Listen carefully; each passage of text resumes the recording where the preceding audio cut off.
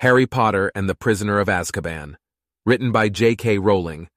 Please don't forget to like this video and subscribe to the channel.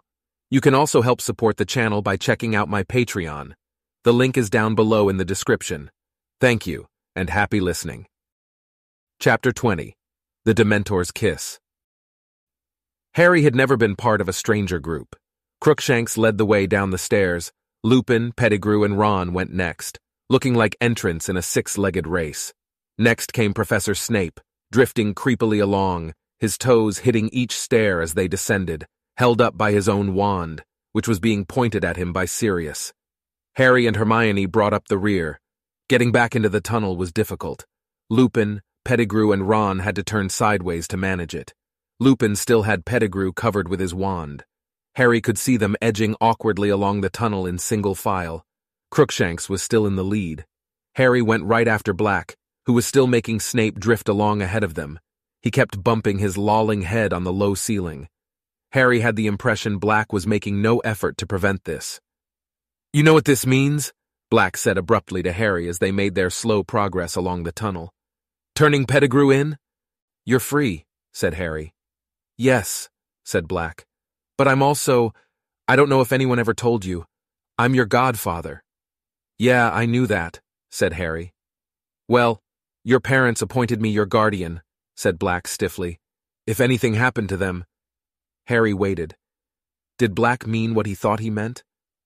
"I'll understand, of course, if you want to stay with your aunt and uncle," said Black. "But, well, think about it. Once my name's cleared, if you wanted a different home—" Some sort of explosion took place in the pit of Harry's stomach. "What? Live with you?" he said, accidentally cracking his head on a bit of rock protruding from the ceiling. "Leave the Dursleys?" "Of course, I thought you wouldn't want to," said Black quickly. "I understand, I just thought I'd—" "Are you insane?" said Harry, his voice easily as croaky as Black's. "Of course I want to leave the Dursleys. Have you got a house? When can I move in?" Black turned right around to look at him. Snape's head was scraping the ceiling, but Black didn't seem to care. "You want to?" he said. "You mean it?" "Yeah, I mean it," said Harry. Black's gaunt face broke into the first true smile Harry had seen upon it. The difference it made was startling, as though a person 10 years younger were shining through the starved mask. For a moment, he was recognizable as the man who had laughed at Harry's parents' wedding. They did not speak again until they had reached the end of the tunnel. Crookshanks darted up first. He had evidently pressed his paw to the knot on the trunk, because Lupin, Pettigrew, and Ron clambered upward without any sound of savaging branches. Black saw Snape up through the hole, then stood back for Harry and Hermione to pass. At last, all of them were out. The grounds were very dark now. The only light came from the distant windows of the castle. Without a word, they set off. Pettigrew was still wheezing and occasionally whimpering. Harry's mind was buzzing. He was going to leave the Dursleys. He was going to live with Sirius Black, his parents' best friend.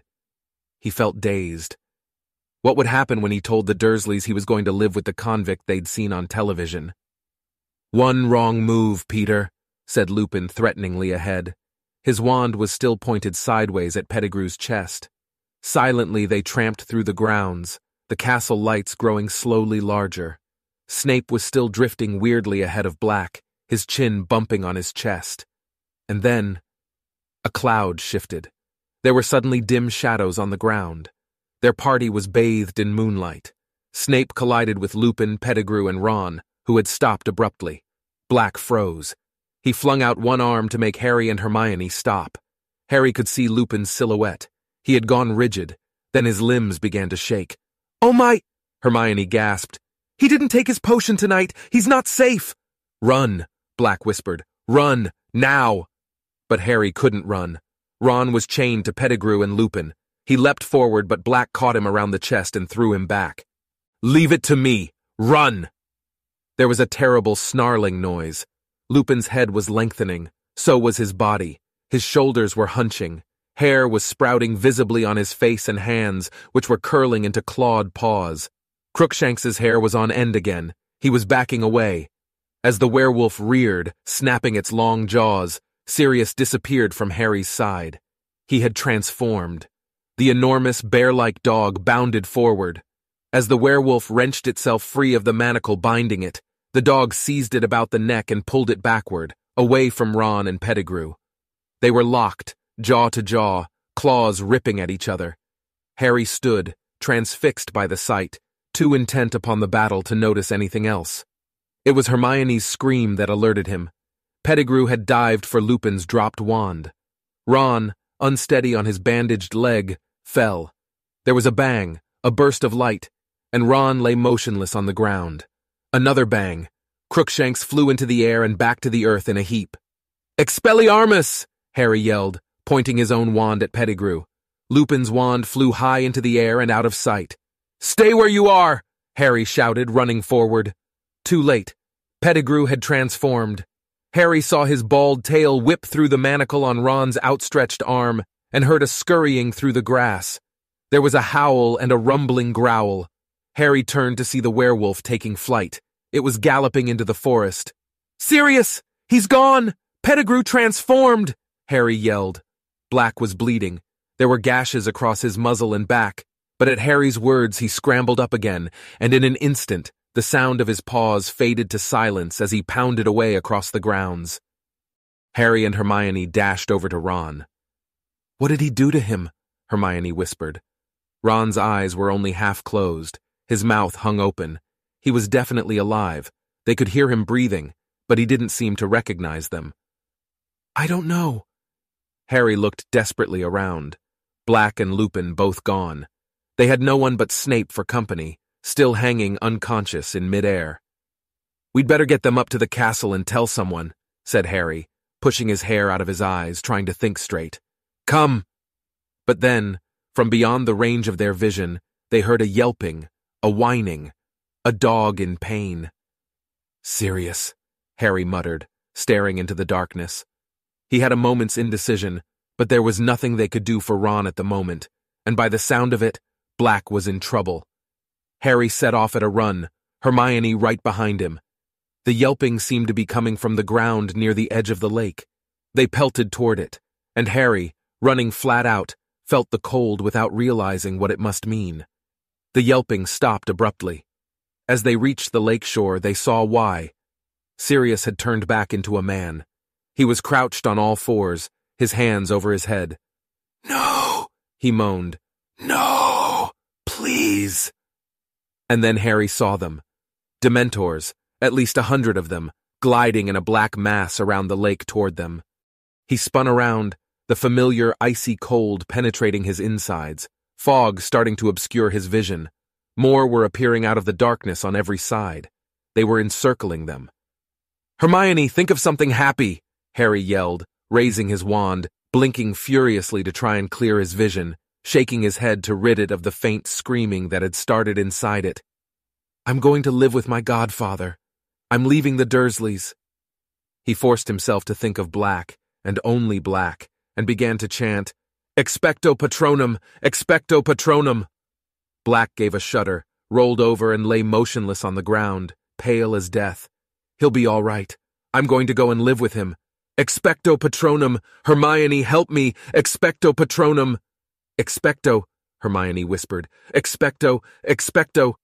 But she couldn't do it. The Dementors were closing in, barely 10 feet from them.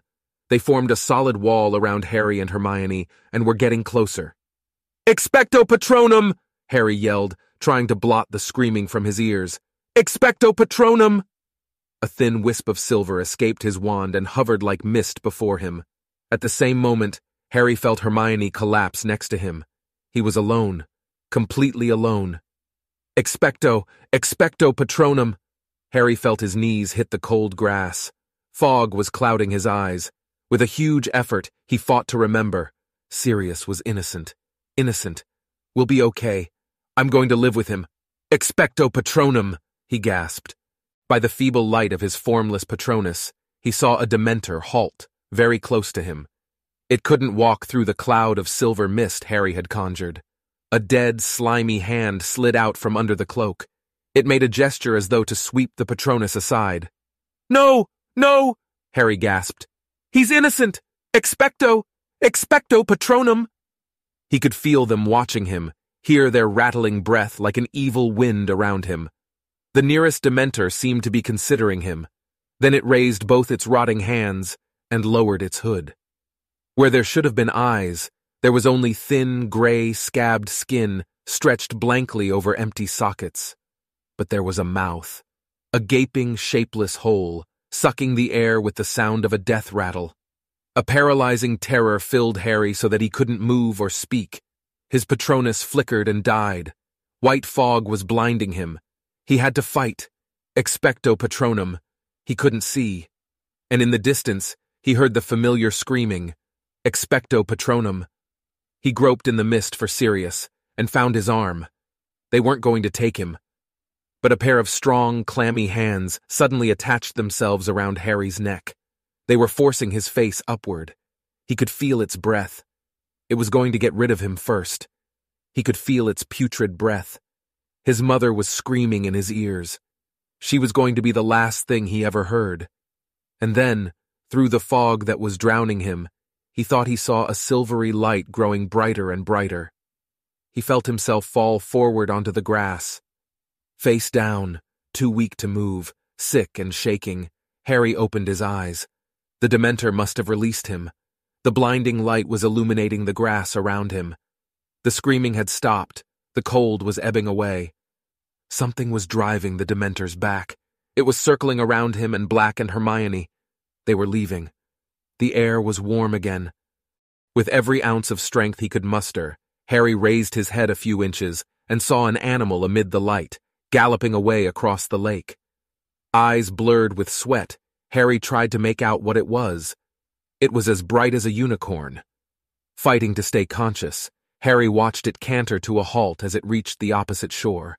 For a moment, Harry saw, by its brightness, somebody welcoming it back, raising his hand to pat it, someone who looked strangely familiar. But it couldn't be. Harry didn't understand. He couldn't think anymore. He felt the last of his strength leave him, and his head hit the ground as he fainted.